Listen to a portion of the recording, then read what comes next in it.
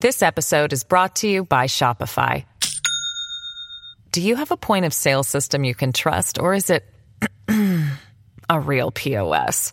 You need Shopify for retail. From accepting payments to managing inventory, Shopify POS has everything you need to sell in person. Go to shopify.com/system, all lowercase, to take your retail business to the next level today. That's shopify.com/system. Let's begin with a proverb from China that is centered on questions of power. It goes like this: it is easy to find 1,000 soldiers, but it's hard to find one good general. Welcome. I'm John Donvan, host of Intelligence Squared US, and that proverb coming from China helps set up this program tonight, not only because we are going to be debating Chinese power and what America's response should be to it, but also because to launch this particular season, we are headlining this program with a conversation with, as the proverb from China recommends, one good general. Get ready for a strategic discussion of America's challenges around the globe, really around the world, led by General David Petraeus, who will be in conversation with Max Boot, military historian and also a good friend of Intelligence Squared US, whose upcoming book is called The Road Not Taken, Edward Lansdale and the American Tragedy in Vietnam. Please welcome David Petraeus and Max Boot. General Petraeus is really one of the people I admire most in the world. And I think, out of all of the Americans who have served in uniform and served so valiantly, I think very few have managed to combine the technical side of warfare, tactics and operations, with the broader grand strategy and diplomacy and communications and all those other higher elements of command. And I think really nobody in an American uniform has done that better since the days of Dwight D. Eisenhower than the man who I am privileged to interview here tonight. It was a privilege. Thank you. So with that, let's jump into our conversation. The topic here tonight is China, but before we get to China, what do you think about the Trump foreign policy? And is there a distinctive Trump policy? Is there a distinctive Trump doctrine? Well, I think it's still emerging, obviously. Perhaps interesting to some, I would contend that you would characterize this more as continuity than change. But let's just review. He criticized the relationship with China, took a call from the Taiwanese president, first time in decades, tweeted about it afterwards, and then ultimately called President Xi, embraced the One China policy, had the Mar-a-Lago summit, and is engaged in strategic dialogue between several different groups that were established as an outcome of that. But you can go down issue after issue, NATO, whatever, critical at times during the campaign, but ultimately coming back to the norm, with the exception of trade. Of course, pulling out of the Trans-Pacific Partnership, a very, very big deal, as Joe Biden might have said. And then also with immigration, perhaps there is, you had the Mexican ban, certainly softened, halted by the courts. And then finally, climate, pulled out of the Paris Accord, or will pull out in 2020.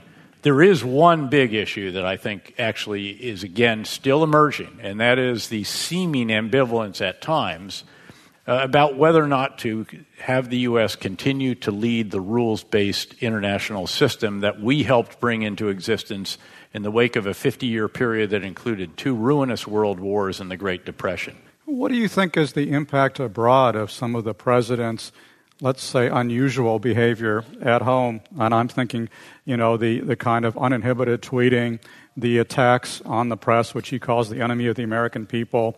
What impact, if any, does that have abroad on the U.S. role? Well, obviously it causes people to question, again, consistency, commitment to values that we have long promoted for the rest of the world and the rest of this, keeping in mind that this is a president who truly actually believes in doing what he wrote in his book about doing, which is before you negotiate with somebody else, you punch the other guy in the nose before you even sit down, and who sees value in some cases, a lack of consistency.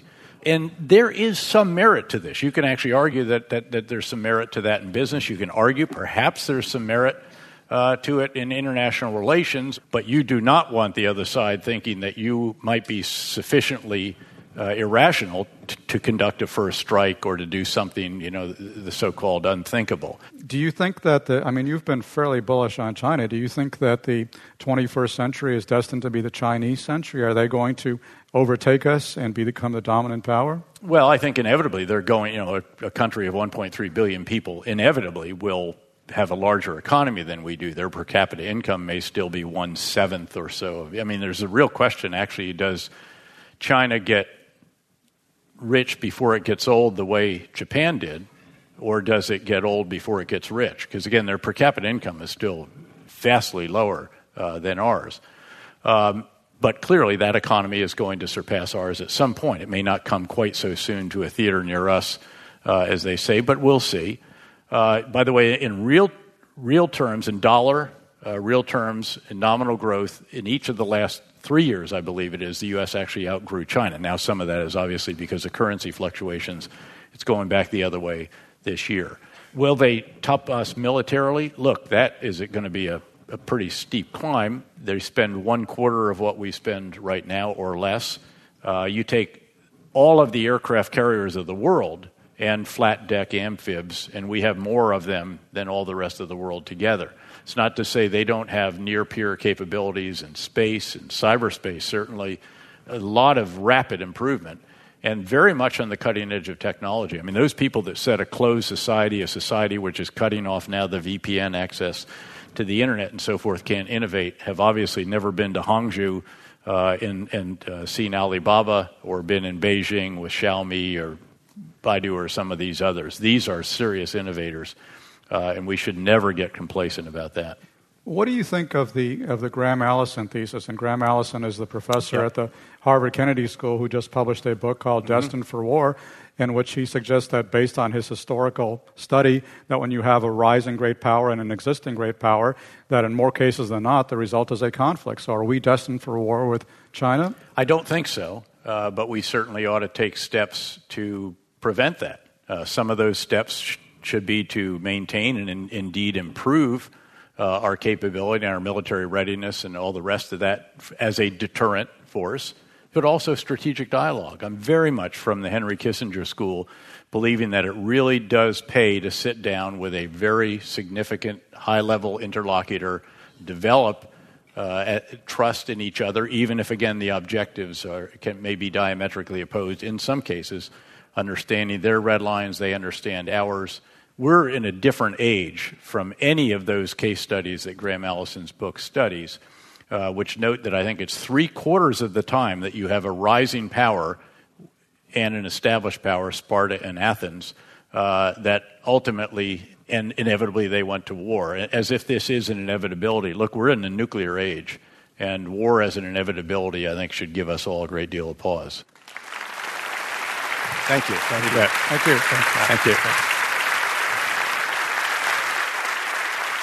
And now on to our debate about China, a country which you just heard David Petraeus explain is a country that's done extraordinary things in the past 25 years.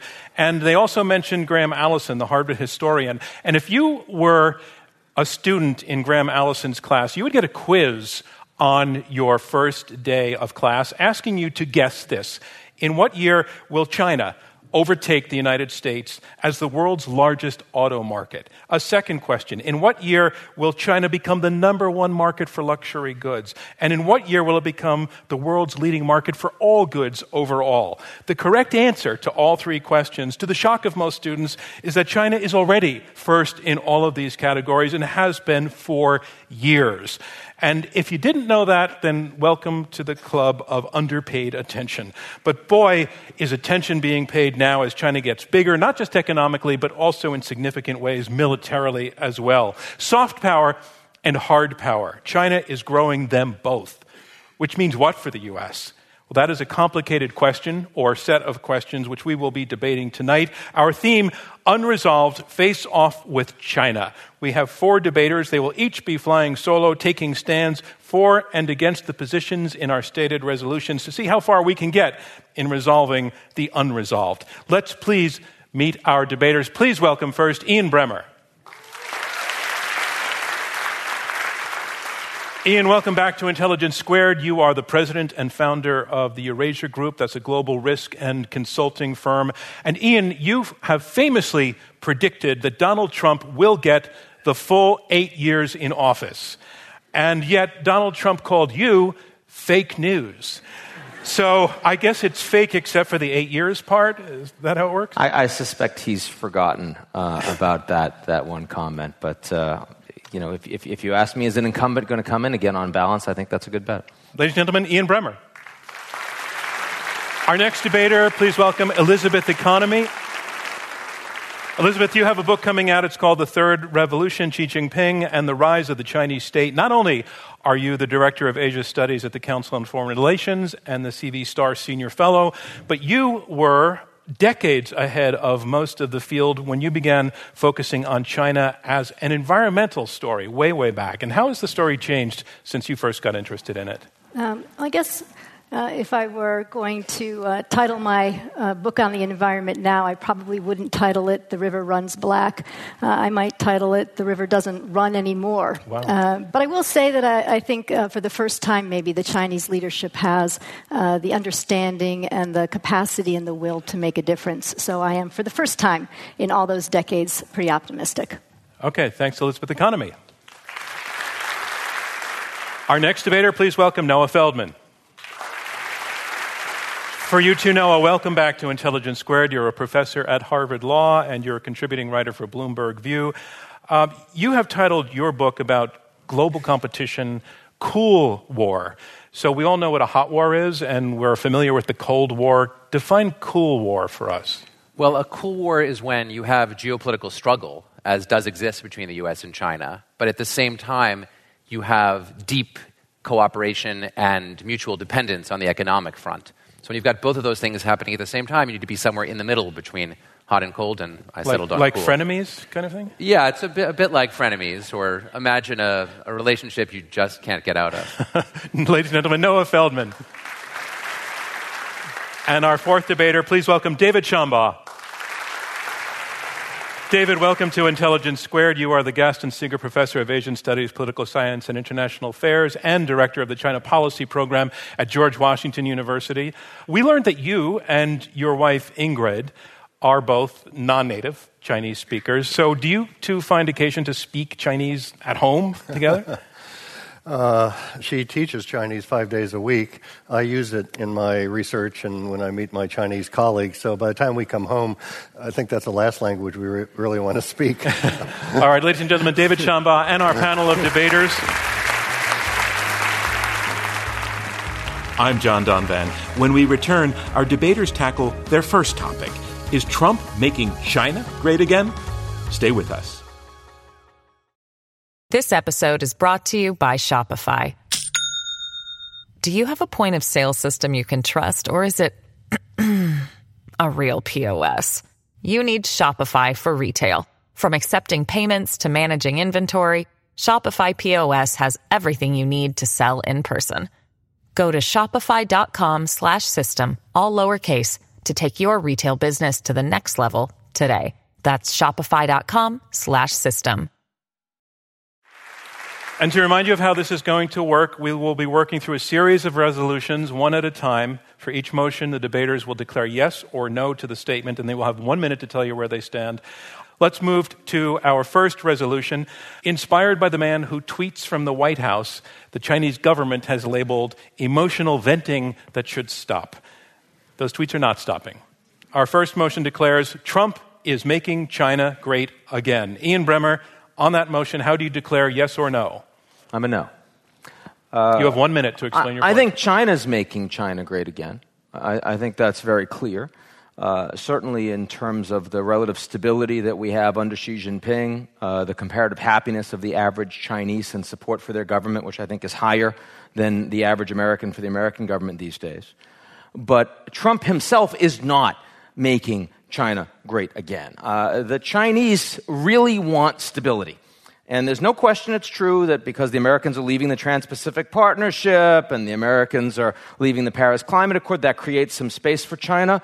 But China would much rather have stability and also have more time to keep their head low. Just keep building, focus on stability, spend the money with One Belt, One Road, all the rest. With the concerns around North Korea, with all the allies wondering what's going to happen in their future, they're thinking about alternatives, hence Japan and India increasingly together, hence concerns that the North Koreans are going to blow things up, driving South Korea into focusing on more security. Japan, too. None of that is good for China. Ian, that's your time. Thank you very much. The resolution, again, Trump is making China great again. Liz Economy, how do you declare, yes or no? I am also a no, but for very different reasons. I think that this is a popular notion that is fundamentally flawed. President Trump may be crippling U.S. prestige and influence globally, may be diminishing U.S. greatness, but this doesn't make China great. Greatness is not a zero-sum game. It's not like U.S. greatness goes down and Chinese greatness goes up. Greatness has to be earned. As Winston Churchill said, the price of greatness is responsibility. And that means that China needs to be able to look beyond its narrow self-interest to embrace and address the needs of others. It needs to be ready to step up to the plate, to forge an international agreement when you're faced with a global threat or a global challenge. Thus far, we haven't seen China do much of this. So President Trump can't make China great again. Only China can make it great again. But thus far, China hasn't done that. Let's move on to Noah Feldman. On the motion, Trump is making China great again. Noah Feldman, how do you declare, yes or no? I declare yes. When you walk away from global leadership in a very open and public way, i.e. you tell people, I'm not interested in leading you, I want to make my own country great again, you create a huge vacuum. And there's pressure on somebody else to step into that vacuum, especially if, like China, that entity would benefit from stability. So that means there's a stability gap. China is obligated, whether they would like to or not, to step into that gap. And we see that with the way that Xi Jinping has been taking global leadership on a range of issues, or at least presenting himself as taking global leadership. Second, and even more concretely, when it comes to our historic allies in Asia, in the Pacific, who rely on us for security, our current president has, unfortunately, sent a message to them that our guarantees of security are not as strong as they have been in the past. And they hear that loud and clear, and they, too, are obligated to react to that. And so they have to look, inevitably, at closer relations with China, perhaps economically, in order to try to assure their stability that way. So a gap will be filled. There's that beep. Very effective. It silenced you, didn't it? No. David Shambaugh, on the motion, Trump is making China great again. How do you declare, yes or no? I'm also a no. Trump could help, the reasons that Noah just indicated. I agree with him there. But it's up to China to make itself great again, as Ian said. This is a long-term project for the Chinese. A 200-year project, really, or since the 1870s is when they began their effort to rejuvenate themselves after a couple hundred bad years. They call the centuries of shame and humiliation. But greatness, I would just note, is measured not just by capabilities, but by attraction and whether others seek to emulate you. This is Joseph Nye's concept of soft power, of course. So I would look at China and ask, is China a model for others? And I find that it is not a model for others. It's a sui generis country, very much out for itself. The question is, if you're going to be a great power, you have to be magnanimous, amongst other things. And it's an open question whether China can be magnanimous. Thank you, and time is up. We have 3 no's and 1 yes. Noah Feldman, as the yes, you're going to find yourself probably getting a little bit more time. But I want to take to you the question that all 3 of your now opponents in this particular round take the position that greatness is something, as Liz Economy said, needs to be earned. And David Shambaugh said greatness is something that is signaled when there are attempts to emulate it. And there's very little attempt to emulate China. Therefore, there's no greatness even in play here, whether Trump's involved or not. Can you take that on? Yeah, I mean, sometimes Shakespeare put it best. This is one of those examples. Some are born great, some achieve greatness, some have greatness thrust upon them. It's not true that global greatness is totally an internal product. It involves, unquestionably, internal action. You need to be stable. You need to at least appear to be magnanimous. But under circumstances where the world is looking for stability, where the region as well is looking for stability, there will be an impulse from outside to demand some forms of leadership. And China may find itself with little choice but to adopt a position that we associate with greatness, with a great power, simply because of our self-conscious attempt to absent ourselves from that space. So I'm not disagreeing that a country to be great must do things on its own, but I'm making the point that greatness is not only what you do, it's also what happens around you. Ian Bremmer to respond. It's too early to have greatness thrust upon China. America remains the world's only superpower. China's not close. Economically, certainly they have cash and they're spending it and they can direct it. But in terms of their diplomatic capabilities, you watch them in the G20 when they're kind of sitting by themselves and everyone else knows each other, not even close. You talk about their military capabilities, they're at best a regional power. You talk about their technological capabilities. They're investing. They will get there over the long term, I believe, but they are not there yet. This is a very serious problem, and I would argue that, yes, Shakespeare's correct if you're actually the man with the plan and just waiting, and there it is. This is far too early for China to have greatness. Yeah, let me just point out that if we look back pre-Trump to China's reaction to the Ebola crisis or even to global climate change, it did not step up to the plate. It had to be cajoled. It had to be berated into doing more. We look now post-Trump and see that when the U.S. stepped back in the face of the Muslim refugee crisis, Canada stepped up, Germany stepped up, but China was nowhere to be seen. So it's not as though China has the opportunity now. There are many opportunities for China to step up, but what we see is that other countries are stepping into the breach. Other countries are being the responsible powers, the great powers, to some respect. It's not China. Well, I don't disagree that it's too soon, as Ian says, but sometimes a country is not completely prepared for the stance that it's nevertheless obligated to take on. Arguably, World War I was too soon for the United States to have to get involved in Europe to try to resolve the war towards its end, but there was little choice but to do so. And so I think, great power status can be achieved slowly, and it can be achieved step by step. Was the United States a great power after World War I? I mean, in some sense, we as Americans imagine that the answer must be yes, but globally, arguably, that wasn't yet true. Maybe they were a regional power. Our economy was not well developed. Were we a world leader with respect to humanitarianism at the time? No. Were we anywhere close to Britain? No. But we were on a trajectory that led us into a position of greatness. So to Liz's points, I agree that it will be issue by issue. I agree that China will not follow our playbook for what a great country is. They will follow their own playbook for what that is, and they will do it on a slower and I think more openly self-interested basis. And that concludes debate on this resolution. We're going to move on to the second resolution. The resolution is the U.S. should play hardball with China on trade. The U.S. should play hardball with China on trade. First, to respond on this resolution, Elizabeth Economy, do you declare yes or no? So I declare yes, game on. You have 1 minute. I think, trade is a competitive game, and frankly, we should play hardball with every country. We want U.S. companies to win. But we also understand that as long as the field is basically open and fair, that everybody's generally playing by the same rules, that the U.S. companies are sometimes, perhaps even often, going to lose. The problem with China is that it's constructed its own set of rules and its own game. And in this game, there is rampant intellectual property theft from U.S. companies. It massively distorts trade through subsidies, and it restricts or it blocks U.S. companies and others from investing in core sectors of the Chinese economy. China joined the WTO in 2001. It's been more than 15 years that the United States and the rest of the world has waited for China to learn the rules of the game. But if China's not going to play fair, then we have to play hardball. Thank you. Liz Economy. And I just want to clarify, this resolution is about China using trade as a weapon, tactics like stopping imports of salmon from Norway and bananas from the Philippines to settle scores in political quarrels. So big is China's economy that these tactics often work and countries often cave, but should they be emulated?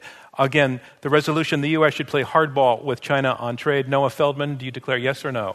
I declare no. The time to play hardball, and of course there are times for that, requires two conditions. One, you have to be very confident that you know what you're doing and that the people in charge on your side know what they're doing.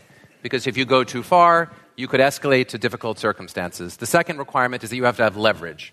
I don't think we qualify under either of these circumstances at present with respect to China. I don't, frankly, trust the Trump administration to escalate tensions with China over questions of trade. Trump knows that will play well to his base. His instincts are towards protectionism. In the long run, in my view, a closer trade relationship with China is a valuable thing for the United States, and risking that, I think, is real under the conditions of Trump's presidency. Second, we need leverage, and there, of course, we have leverage at the trade level, at the economic level, but we have less leverage with respect to geopolitics. Right now, the U.S. really needs China's help on a wide range of security issues. North Korea, most significantly, I really think that's a substantial lack of leverage. Thank you, Noah Feldman. David Shambaugh, the U.S. should play hardball with China on trade. Do you declare yes or no? I am also a no. For some of the reasons that Noah just indicated, mainly the one about escalation. That would result in what's known as mutual assured destruction in the Cold War. In nuclear terms, this would result in mutual assured economic destruction. We are so interdependent economically, and we depend on and need various Chinese goods in our country, and they, to a lesser extent, ours in their country. So, and we believe in open borders and open trade. At least we did until the Trump administration. Where I would play hardball, though, is on investment. For reasons Liz has indicated, China's market is closed relatively, overwhelmingly, I'll say, closed to American investors. Here we are 30 years on, and if you look at the American Chamber of Commerce quarterly surveys in Beijing, 81% of American companies say they feel unwelcome in China. Thank you, David Shambaugh. The U.S. should play hardball with China on trade. Ian Bremmer, are you yes or no? Yes. This is the one that's toughest for me of the four. I'm kind of on the fence, but if you make me, I'll say yes. Look, one reason is because on North Korea, the Chinese were not going to move until the Americans really pushed. Yes, even Trump, with the potential of being a little unhinged, it got them to much harder sanctions than they otherwise would have supported. The U.S. economy is much bigger than the China's economy today. That will not be true in 5 or 10 years' time. There is more leverage in that. If there were a trade war, we would win it, though both would take damage. That would be much more challenging in 5 or 10 years' time. Finally, Bannon, Gorka, others are gone. So the people that are most likely to do something that would truly cause confrontation aren't making the decisions. Trump may say stuff, but people like Lighthizer, frankly, Wilbur Ross, Mattis, others that are managing the China relationship are adults. And so ultimately, I do think we're going to have to be a little tougher on the Chinese. Thank you, Ian Bremmer. So we have 2 yeses and 2 nos, and the name Steve Bannon has come up, and I want to remind everybody of the interview he gave shortly before departing his position in the White House to the American Prospect, where he told Robert Kuttner that we are at economic war with China already, that we need to be, quote, maniacally focused on this because China is, quote, cutting out the heart of American innovation, and we are 5 years away from losing that war. Noah Feldman, your response to that declaration of war already happening? Fortunately, I think it's not yet the case. I think, though, that notwithstanding the presence of the grown-ups that Ian mentioned, there is still one other person he didn't mention, that is the person who's going to make the decision ultimately. And, I think that it's entirely possible that the view that Steve Bannon expressed there is still believed in some form by relevant decision-makers in the White House, primarily the president. This economy, your now opponent, temporary opponent, David Shambaugh, has argued that if we were to engage in the sorts of practices that China is engaged in now, that we wouldn't be doing what Americans do, which is stand up for free trade, that it, in a sense, to play hardball with China would be to be getting down in mud that we don't want to get down into. Yeah, I think that's what we've argued for 15 years, that we should be a model for China and that they will learn from us, and gradually we're going to see the Chinese economy evolve into one that looks like ours. But that's not what's happened, right? You look back to 2012, 6 Chinese solar companies dominated the global market. Why? Because they had huge subsidies from the Chinese government. If they didn't have those subsidies, they would have been bankrupt, right? They completely flooded our markets with their products. We do have leverage. I mean, U.S. exports to China equal about 2/3 of our GDP. In contrast, Chinese exports to the U.S. equal about 4% of their GDP. I do think to the other point that you were making about the attack on the United States in terms of our technology and our future, that it is a significant issue already, and it will only grow. So I think that it's not just about the U.S., it's about a lot of countries standing up and saying, this is how we do business, and China, you're too big at this point, the second or first largest economy in the world, depending on how you evaluate it. You have to play by the rules that everybody else is playing by, or you're going to suffer the consequences. And I think reciprocity, right, saying our market, your market is closed in these areas, well, maybe we're not going to let you invest either, is the way to go. David Shambaugh, let's talk a little bit about what constitutes hardball, where you would draw the line.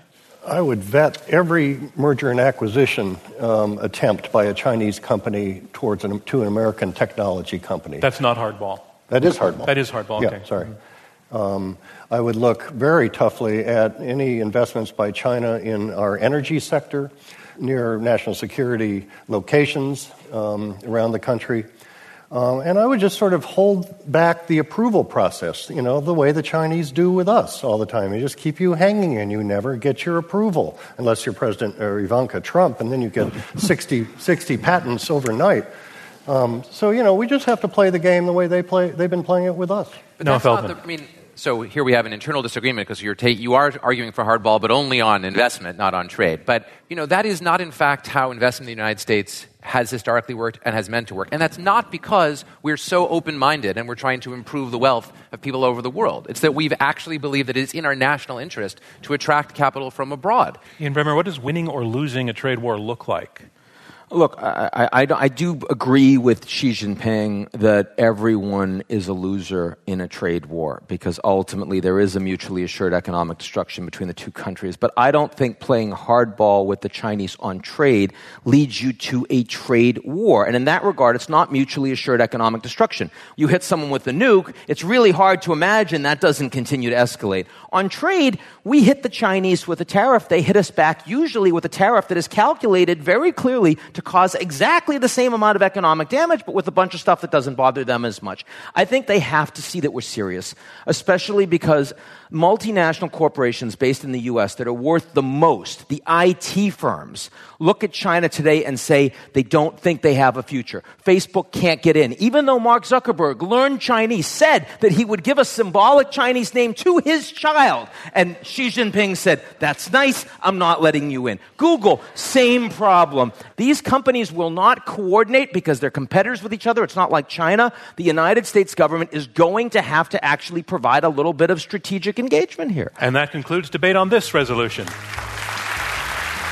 Can the U.S. and China come to a grand bargain to contain North Korea?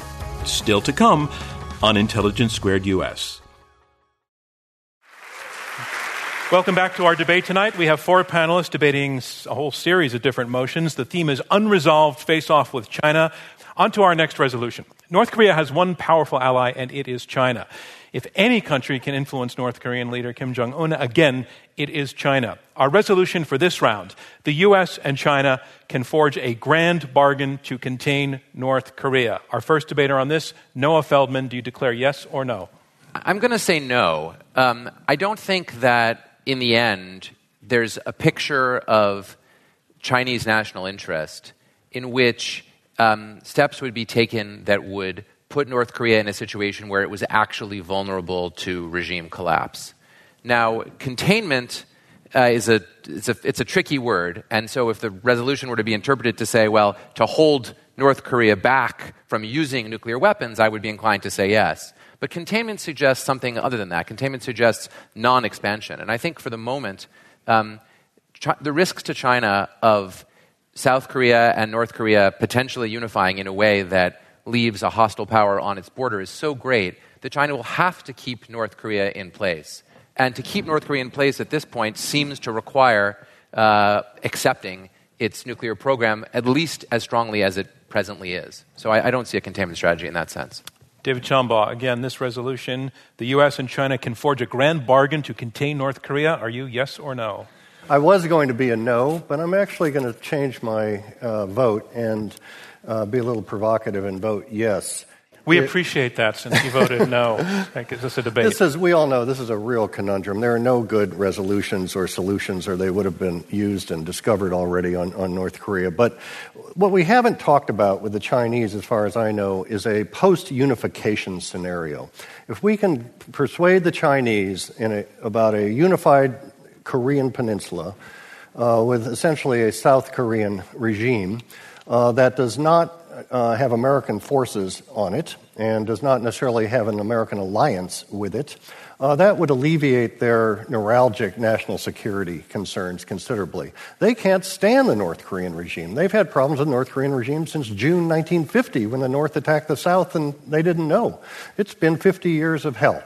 So we have to bring them somehow to a regime transition perspective together. Thank you. Time is up on that. And now, Ian Bremmer, the U.S. and China can forge a grand bargain to contain North Korea. Are you yes or no, Ian Bremmer? I'm going to say no, in large part because I want to be with Noah on one of these. I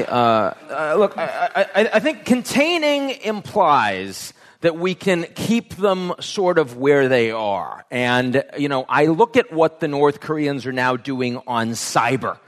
Right, the WannaCry virus hit not just the U.S., but actually hit the Chinese harder.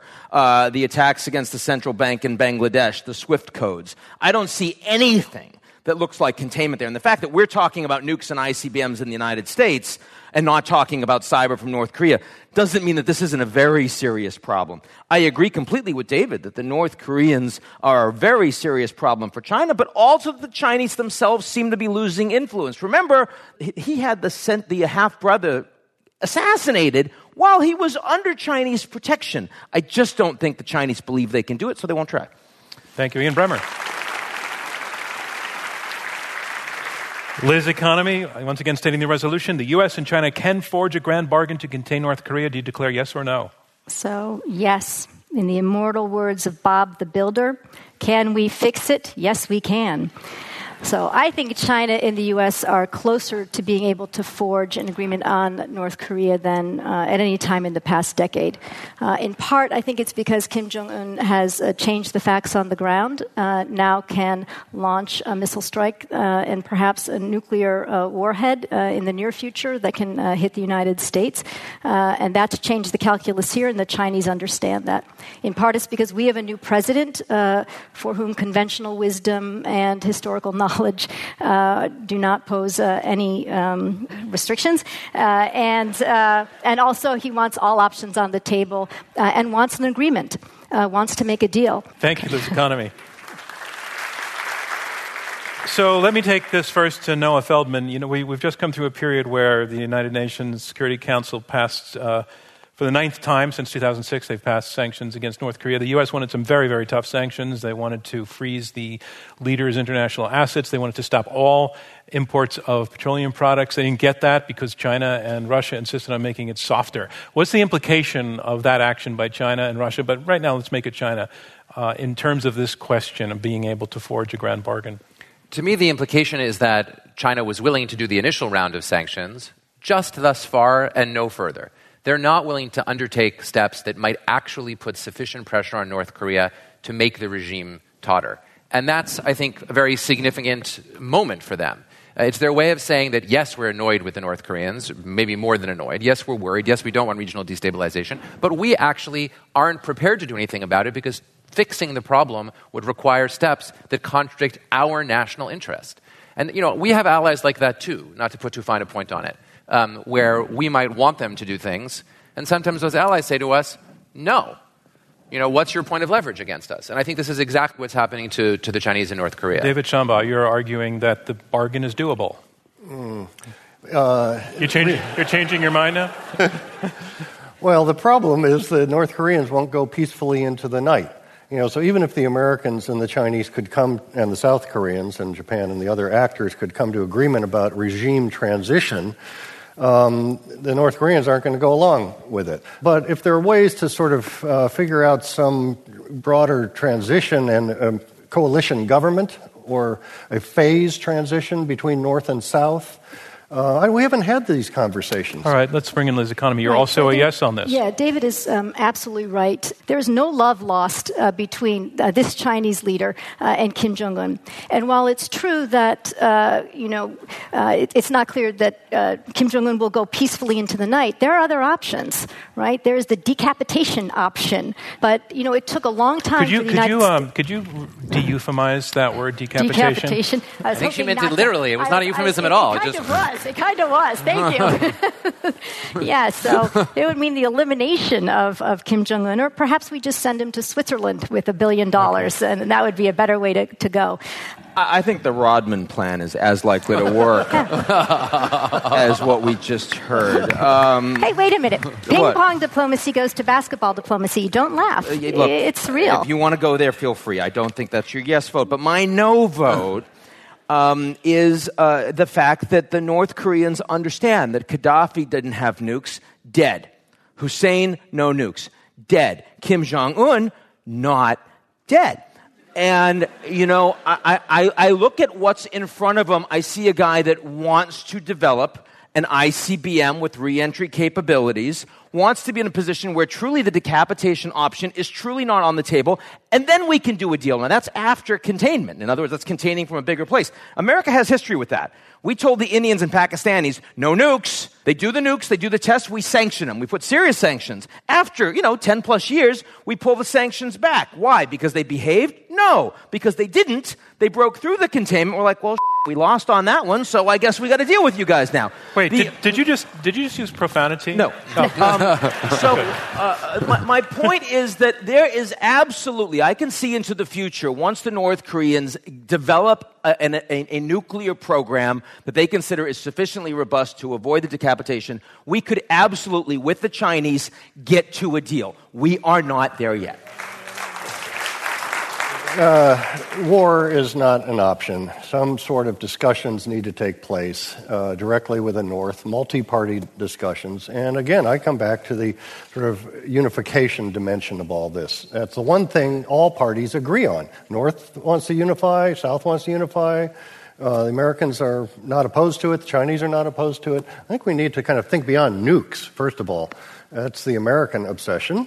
And for good reason. That's not the Chinese obsession. Noah Feldman? I just wanted to point out directly in response to David's really important point that there's a structural problem with a demilitarized, unified Korea that the U.S. wouldn't be defending. And that is China, right? So whatever this entity would be, for South Korea to agree to enter it, they're going to be aware that their entity will now be bordering China directly, and they will need a security guarantor, and that's only us. To my mind, this is the current conundrum of the Pacific generally. Countries are living under the Chinese economic sphere of influence while depending on the U.S. as a security guarantor. They're playing both ends against the middle, and that has worked for those countries. Liz Economy, you're again arguing, yes, you think that a grand bargain can be forged to contain North Korea. What does this bargain look like in such a way that Kim Jong-un would actually be willing to comply with it? First of all, I'm not sure there is a bargain that Kim Jong-un is willing to comply with. The Chinese have put on the table the freeze and freeze. Kim Jong-un would freeze sort of the development of nuclear weapons, and we would not have any more military exercises with South Korea for the time being. I think David's right. We have to get back to the table. You may laugh at the idea of basketball diplomacy, but actually, that is what broke through with the Chinese, right? The ping-pong diplomacy was the first thing. Maybe we have a round-robin tournament with North Korea, China, the United States, and South Korea. The United States, formed some sort of peace treaty, right? And then we moved to the United States establishing a representative office. I mean, there are many. One of the interesting things about this conundrum is that there are so many different things that could come into play. And I think we're finally at a point where the Chinese are actually desiring to do something. And that concludes debate on this resolution. And now the future. Given everything that we have heard so far tonight, the question that demands asking is contained in this resolution. China is destined for regional dominance. First to debate this is David Shambaugh. David Shambaugh, do you declare yes or no? Turn it around and say no this time. And for two essential reasons. First, that others in the region wouldn't stand for Chinese regional dominance. This is not the Ming Dynasty or the Song Dynasty where the tribute system obtained and existed, and others dutifully fell into the Chinese hierarchy. The Chinese may want that, but I can tell you, with the exception of South Korea, not many in Asia want to go down that path. And secondly, there are other actors of significance in the region: Japan, India, Indonesia, and indeed the United States. So they would balance against China. This is the iron law of international relations. So I don't foresee it for that reason. The second reason I don't foresee Chinese dominance is because the Chinese are very capable of overstepping and overreaching. Like many other great powers, they are oftentimes bullying. And I'm sorry, time is up on you. Thanks very much, David David stop Shambaugh. there. Thank you. China is destined for regional dominance. Ian Bremmer, do you declare yes or no?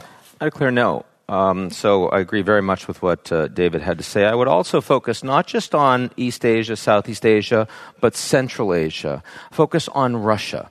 The fact that the Chinese are increasingly just dominating places like Kazakhstan, as well as economically East Siberia, and the Russians are deeply uncomfortable with it. They don't have the population, but they have the military capability. And the Chinese don't know how to manage it. One Belt, One Road, they're putting all this money in a lot of countries, but Russia, not so much. Just remind people One Belt, One Road, what that's about. It's this, $1 trillion that the Chinese are putting. It's kind of like their Marshall Plan, but without liberal democracy at the end. And that's a short definition.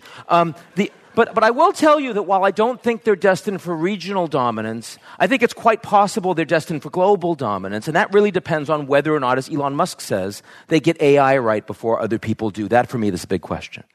Thank you, Ian Bremmer. Liz Economy, on the resolution, China is destined for regional dominance. Do you declare yes or no? No surprise. I'm a no. I think destined is a big word, and it demands a big commitment, and I'm not prepared to make that commitment. I see three significant impediments to China becoming the dominant regional power. First, right now the U.S. is the dominant military power, as General Petraeus said, by an order of magnitude, and it has demonstrated no indication of being interested in abdicating that position. Second, in economic terms, although China is a very important player in the region and indeed the largest trading partner for most of the countries, it is an inconsequential source of foreign direct investment for all the countries in the region except for Laos, Cambodia, and Myanmar. And then third goes back to exactly what David said, and that is that nobody else in the region wants China to be the dominant regional power. Thank you, Liz Economy. The resolution, China is destined for regional dominance. Noah Feldman, are you yes or no? On the one hand, you have three brilliant area experts, and on the other hand, you have the possibility of a real conversation. So I'm going to go with yes.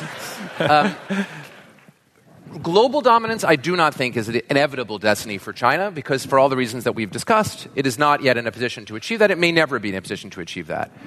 China already has regional economic dominance on issue after issue after issue, on country after country after country. Over a long period of time, other countries in the region will still have a desire. There's no question they have a desire to retain a close strategic relationship with the U.S. to protect themselves against China. But that will become increasingly difficult as the U.S. is less and less willing to provide that and no longer sees the benefits of doing that. I would say the Trump administration's policy here is the leading edge of what may be a 50 or 75-year change in American attitudes. Take the question of whether the U.S. would at present use military force to defend Taiwan. If in your hearts you think the answer to that question is no, then the answer to this question is yes. Thank you very much, Noah Feldman. And Noah, because you're such a good sport to take the other side on this one solo, I'm going to, if you'd like to continue your thought, I'm going to give you another minute to go with it and then give us, your opponent, something to chew on. Okay, so I think the subject of our debate tonight isn't primarily what does the U.S. public think, but I do urge people to ask themselves if they would support in their hearts or predict that the U.S. would intervene militarily to protect not just Taiwan, but any of the Japan, let's say. Yeah, we're talking about millennials, for Christ's sake, right? Japan is a treaty ally. I mean, we are compelled by treaty, so you're saying that we will back out of our treaty. Correct. What I'm saying, Liz, is that in the world that we all occupy of formally trained political scientists with a deep knowledge of political science norms, it's impossible to say that the United States would back away from its commitment, which is embodied in a treaty of international law. And what I'm saying is that I think many people in the room and many, many people in the country and a huge number of people who voted for Donald Trump would say that the answer is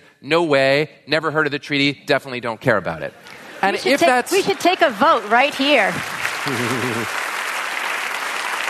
If the U.S.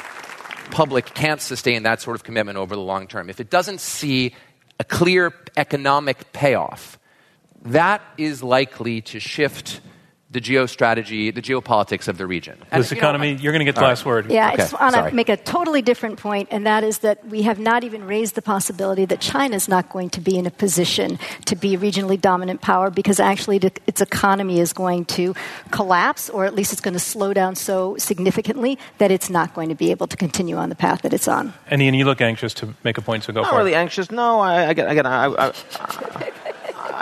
agreed with Liz there, but I just can't see if the Americans pull out. To me, that does not ensure Chinese dominance. Instead, it makes it much more likely that we're going to have very significant confrontation. The U.S. staying in, I think, helps with stability. Totally agree with it. By the way, I hope I'm wrong. Oh, you're all agreeing. Okay, well, that's good because that concludes this round of debate on this resolution. China is destined for regional dominance. All four of our debaters fought well. Thank you, everybody, for joining us and being willing to listen, being willing to change your mind, because that is the IQ2 way. I'm John Donvan. We'll see you next time. This Intelligence Squared U.S. debate was held in front of a live audience at the Skirball Center at New York University. Robert Rosenkranz is chairman, Clea Chang is chief operating officer, Leah Mathau is vice president of programming, Taylor Quimby and Rob Christensen are the radio producers, Damon Whittemore is the audio engineer, and I'm your host, John Donvan. You can now stream all of our debates on demand on Apple TV and Roku devices with the new IQ2 US app. For more information or to purchase tickets to future events, visit iq2us.org. These debates are made possible by generous contributions from listeners like you and with support from David A. Coulter, Robert Epstein, Christopher W. Johnson Charitable Trust, Ilona Namath and Alan Quasha, George L. Orstrom Jr. Foundation, Jerry Orstrom, Dr. Kelly Posner Gerstenhaber, the Rosenkranz Foundation, the Mortimer D. Sackler Foundation, Jennifer and Philip Salendi, the Paul E. Singer Foundation, Edward Stern and Stephanie Rain, and Emily and Antoine Van Agtmel. From Intelligence Squared US, thank you.